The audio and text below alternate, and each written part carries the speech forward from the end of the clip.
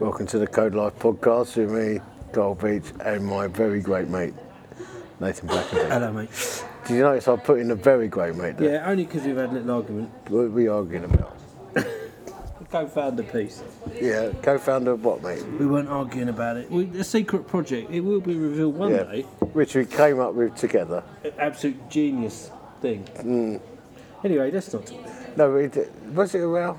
No, it wasn't a row. It was just a You don't clearing really- the air. It was a clearing of the air. Yeah. Over who is founder. And we agreed co-founders. That's the title we're going with. Co-founders. So, we're on tour at the moment, and Nathan started in Essex. Actually, it was the other way around last time, wasn't it? I had to come down and we went on. Yeah. But you came up, and we've been in Edinburgh and Sheffield. This is not in order. Sunderland, Tyneside, etc. And then we've found our way to Bradford. And one of the great joys, we're actually currently in the Bradford Ibis, the Shipley Ibis, Yes. in the lounge area. And one of the great joys of the tours that we do, because we do these regularly through the year, is we get to meet up with our mates. And we are currently with Gareth from GT Ministries. That's the first time I've actually said that correctly. I have a mental block, my friend. I just call it GTM Ministries, called it GT Wrestling Ministries. Yeah. But mate, yeah, so great to have you with us. You're obviously many fellas listening to this will know you because of your involvement in the gathering. Yeah. We've actually known each other a while now, I think, going back. I can't remember how we met, but Through CAP, I think. Okay, through CAP, cool. Yeah. And actually, you're in a little WhatsApp group with me and Blackers and a few other evangelists, Yep. trying to cheer each other along. So, mate, tell us before we go into how you got to do what you do. Tell us about GT Ministries. So what we do at GT Ministries is we're like an evangelistic touring pro wrestling company. So we've got a base in Bradford at Fountains Church where we run monthly events. Yeah. And we've got a training school there. We're training people how to do the wrestling. But then we also go around churches in the country and we'll be like, hey, look, let's put on a wrestling show. Smack bang in the middle. We're putting some testimony and a bit of a gospel appeal. And we'll see what God does. And we've been doing that for about 4 years. And just to help people get a mental picture of this, when you were at the gathering, you had a World Championship fight, I think. Yeah. And you're hitting people with chairs, you're slamming people down, flying across the ring. Yep. It goes outside the ring. There's rough and tumble all over the place. Big load of theatrics around it. Yeah. Lots of calling people out and mayhem and carnage and, Jesus meek and mild stuff, right?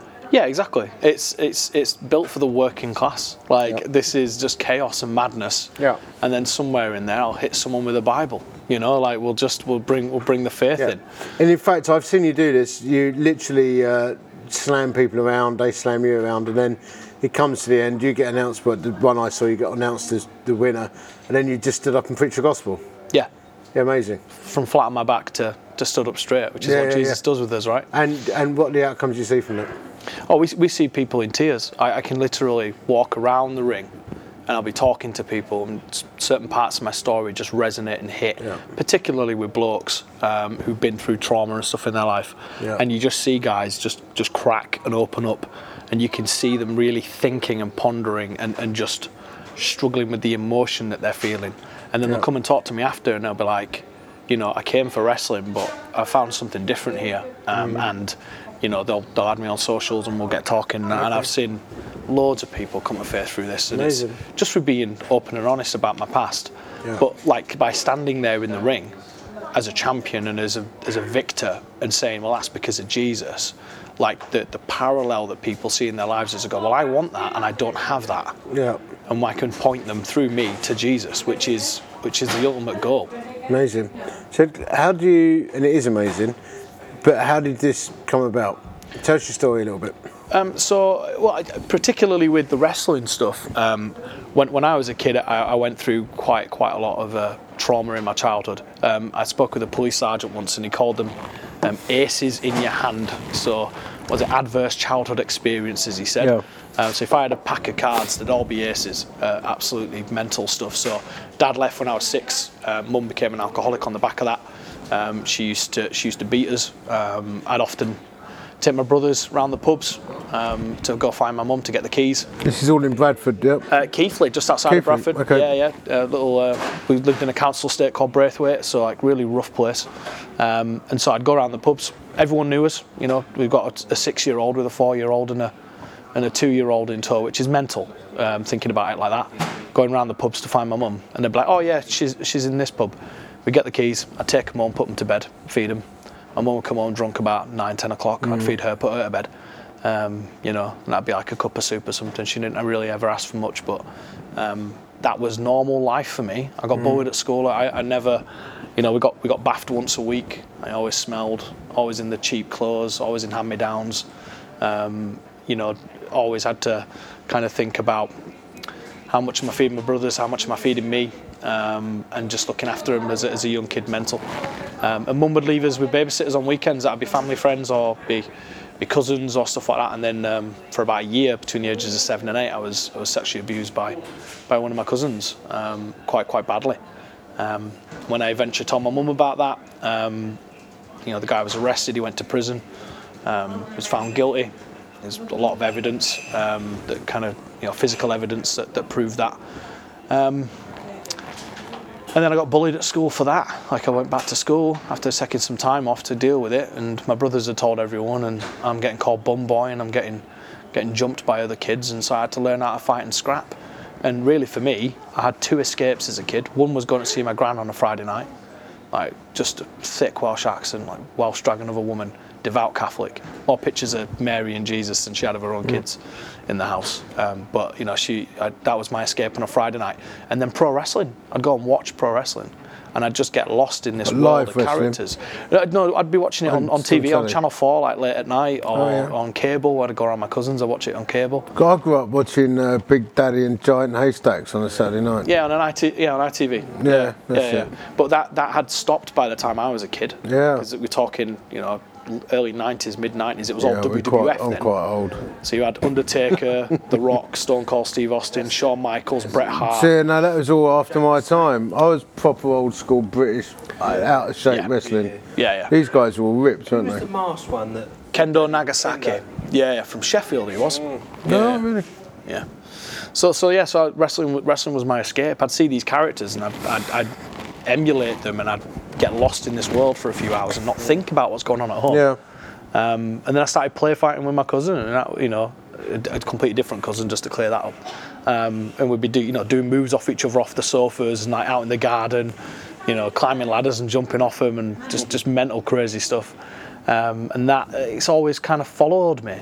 Even in secondary school, the teachers knew me as the kid who used to just go wrestle on the footy field with his mates, and it's just always followed me. And for me, it actually kind of gave me some control of some element of my life. It gave me this thing that I could own and be like, yeah, this is me. When I'm in this moment and I'm doing this stuff, I'm not that kid, that weak kid who's being taken advantage of. I'm actually, you know, I'm strong. People like me. I'm winning matches and all this kind of stuff. So it was a massive release.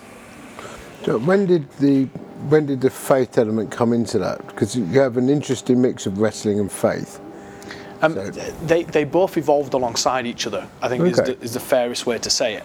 So to move on in my story a bit, when I got saved, when I came to know Jesus, I'd literally just started training, like within weeks of that happening. Oh, wow.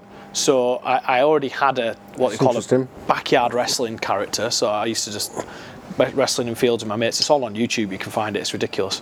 Looking back at it, it's crazy. And I was crazy Gaz, and I'd get hit with doors and smashed with chairs, and I'd get cut and I'd be bleeding. I'd be doing stupid. Hey, how do we find this on YouTube? It sounds like gold dust. Just search Crazy Gaz Wrestling or something like that. It's all amazing. On there. It's all on there. I'll have a look while you're talking. Yeah, it's mental. And so Crazy Gaz, and well, this is the thing. So like, I'm looking at that and I'm thinking, well, why was I doing all that stupid stuff? It was for attention. It was for I wanted people to like me. That's what it was. But then when I started training, the training school I went to was in Blackburn, so I used to travel down with a guy I knew who I'd met through YouTube. Put one of these videos up, and he got in touch and was like, "You've got the stuff you can't teach," which is like the character work and the charisma. Yeah. It's like you can't really teach that, but we can teach you how to do these moves safely and how to, not be throwing yourself off brick walls and stuff. Like, it's mental. And then as I evolved and grew in my faith and matured in my faith, I realised quite early on that if I'm going to become a pro wrestler, that's a platform that God has blessed me with. And either I continue being this crazy Gaz character, which is going to influence young kids to go do stupid stuff, or do I bring something different, not just to the ring, not just in my character, but like backstage, like how am I acting backstage? All these other guys in wrestling, it's a mixed bunch of people dealing with a lot of heavy stuff. People are in wrestling for a number of reasons, and a lot of it is ego and pride, and wanting to medicate through the adoration of a couple of hundred people in a working men's club on a Friday night, and then sinking beers afterwards. Yeah. It's like that's what they're doing. They're getting that to fix whatever's going on at home, their poor mental health or their broken relationships or whatever else, their drug problem or their alcohol problem. And so they're going to wrestling, and that for them is like the pinnacle of their week versus going out to the pub all night or getting a hit of something. So it's like you can see the addiction to it, where it stems from, and a lot of that is just there's no love in their life, Yeah. So they both evolved alongside each other. Because he's a real. You're telling a story. I mean, we don't want to give all the secrets of wrestling away. Yeah. But you're telling a story, aren't you? Yeah, you're a storyteller. From bell to bell, you're telling a story. The whole event tells a story if it's booked well. You could go to some wrestling shows and none of it makes any sense whatsoever, and they're just matches thrown together. Yeah, that'd be my sort of wrestling. But if you came to a GT Ministries event, like we plan everything out. Like every match has its place in the card for a reason. It's all building to a crescendo, which will hopefully then bring across a message. Are we telling the message of forgiveness? Are we telling the message of restoration and redemption? Are we telling the message of the resurrection, or David and Goliath, or what's the theme that we're bringing through? And so every match kind of plays into that. Tell us just a bit about who led you to Christ and some of the discipleship we've experienced, because you've obviously come out of a lot of stuff, and yet you're quite grounded in your faith. So something somewhere along the lines has worked well, as well as your own character, personality, grit, etc. Yeah. Tell us about that. So I got saved in worship at St John's Church in Bradford on Wakefield Road. I bumped into a couple of guys who knew my girlfriend at the time, and we used to just hang out, eat pizza, drink beer, play Call of Duty, whatever, on a Saturday night. And then one morning they said, why don't you come to church with us? And we'd stayed over, we were both a bit hungover, and we just thought, yeah, sure, whatever. Because I went to a Roman Catholic primary school, like my nan was a devout Catholic, so I kind of knew what to expect at a church. So there was some basis there? There was a bit of a base there, yeah. I wouldn't say I experienced faith, but I knew of it. Yeah, it wasn't personal, no. It was very ritualistic. I was in the choir at school. Like, I could sing in the choir. I went to Lourdes and did a pilgrimage to Lourdes and walked 2 miles singing Ave Maria over and over and over again. But none of it meant anything, There was no real deep meaning to any of it. It never clicked. Yeah. But for some reason in this church, one Sunday morning, hungover, was singing songs about love, and I just find myself absolutely in floods of tears, unable to hold it in, and trying to put on this hard man act. And then some guy runs up to me after the service and he goes, I know why you were crying. And I'm like, I wasn't crying. You didn't see that. And he's like, no, I did. I saw you, and I can tell you why. I was like, okay, amuse me then. Why was I crying? And he said it clear as day, and it's stuck in me ever since. You just felt love for the first time in your life, and you didn't know what to do with it. Wow, that's an insightful guy. Yeah, wow, amazing. I don't even remember who he was. I don't think I ever saw him again. But afterwards, he was like, "You need to give this church thing a go." Wow. And so I tried it. That was it for me. I was in church. Did anyone take you under their wing and start teaching the Bible? Not at first. I think to go back into my story as to why I then did end up getting someone to come alongside me. So I got saved. A couple of months later, the girl I was with, we were already engaged, so we decided to get married, and we got married in the church. My grandmother was there, and she'd been suffering with dementia for a couple of years, so the family had kind of noticed that she wasn't quite herself, and she was there for the wedding day, and then the following morning she passed away. So she went home that night and just passed away in her sleep, and I really struggled with that. Like I thought I'd become a Christian now. I'm on the winning team. Bad things don't happen, right? Because no one had told me any different. You know, the gospel message wasn't you give your life to Christ and everything's rosy, which it wasn't. That wasn't the truth. Bad things still happened, and I just couldn't cope with it. I hadn't had any grounding in how to deal with my past. I had no one talking to me about, like, you know, what's God's plan for my life and why do these things still happen. None of that got shared with me, so I struggled on my own. And then my wife was having an affair and she left me, and I ended up unemployed and living in a box room with a whole bunch of debt. And I felt like, how can I have gone from this massive high of, you know, being with Christ, being in a church, being married, to then within 6 months, like in an absolute mess and a state. And that's when Dave Kendall came and knocked on my door. Okay. And he lives in Australia now. We still chat. Like he was the man for me at first, who came in and went, look, I want to help you get you sorted out. That's amazing, isn't it? The power of a bloke getting alongside another bloke and saying, I'll walk with you. Yeah. And actually committing to that. And he walked with me. Like we used to go to this pub called the Gallopers. That isn't there anymore. It's been demolished, unfortunately. But we would go to that pub and we would play a game of pool and we would hash it out. I would tell him how angry I was, I'd tell him how upset I was, I'd tell him I know the guy she's sleeping with, I'm going to go around his house and kick his head in. And they'd be like, do you really want to be doing that? Like, what does that say? Like, what's that going to accomplish? And like, he talked me down quite a few times from just solving problems with my fists, which is what I always did. And then he introduced a discipleship tool called 12.5 Steps to Spiritual Health. It was this book that we went through. It was written by Howard Astin, who was the vicar at the church. Right. And loads of people have gone through it. It's based off the AA model.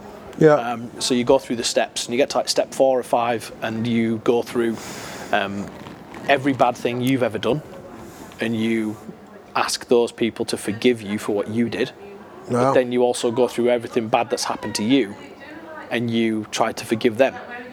And whether you do that face to face or you send a letter or whatever, you know, you do it basically. You do it. You literally write out a list, and we spent months on that step. I think mine would take months. Got a lot long list. Yeah. Well, you would. You just would. I think if most guys did something like that, they'd realise, wow, hang on a minute, there's a lot of stuff. It's like a proper spiritual flush out, basically. Yeah. Yeah. And the whole point is you flush. keep doing it. Like you do it yearly. You do an annual checkup. Yeah. And you go back over your list again. You try and fix things. So that for me was the big turnaround, because he walked through with me, reconciling with my mum, finding my dad, and getting a relationship. Big stuff. This wasn't small the point is someone walked with you. Yeah. And that's a powerful thing, I think. Yeah, amazing. So what's the future hold, mate? I think it's a little blurry at the minute. I think we've got the wrestling stuff going really strong. We've got loads of people at the training school. We've seen people got 6 guys baptised at Wrestling Church, which we launched last week, which is awesome. We're doing really well there. Obviously, married with 2 little girls, like family life is really important. Busy. And I think potentially looking at church planting, church leadership, ordination within the C of E, kind of still treading that water to kind of see where God's leading us in that. Like, I don't want to commit to anything, but like, I'm just letting God lead. Enter the ring in like a robe and a dog collar, couldn't you? Like a flying. One day maybe. That would be a good visual. Big wrestling boots, glitchy wrestling boots. Yeah. That's a combo. Yeah. Did Big Daddy used to wear a big hat or something, didn't he? Yeah. How do people find your stuff? Where do they go? So Facebook, YouTube, Twitter, we're all over everything. So if you just search GT Ministries UK, it's all the same handle. So if you do that on any social media platform, you'll find it. So if you do that, you'll find it all on there. Or if you just search for Gareth Angel, that's my wrestling name. I link to everything quite regularly. So either one of those that you want to find, you'll connect up with it. Nice one, mate. And depending on when this podcast goes out, we'll see you in a field near Swindon. You will, yes, definitely. Yeah, brilliant. Thanks, mate.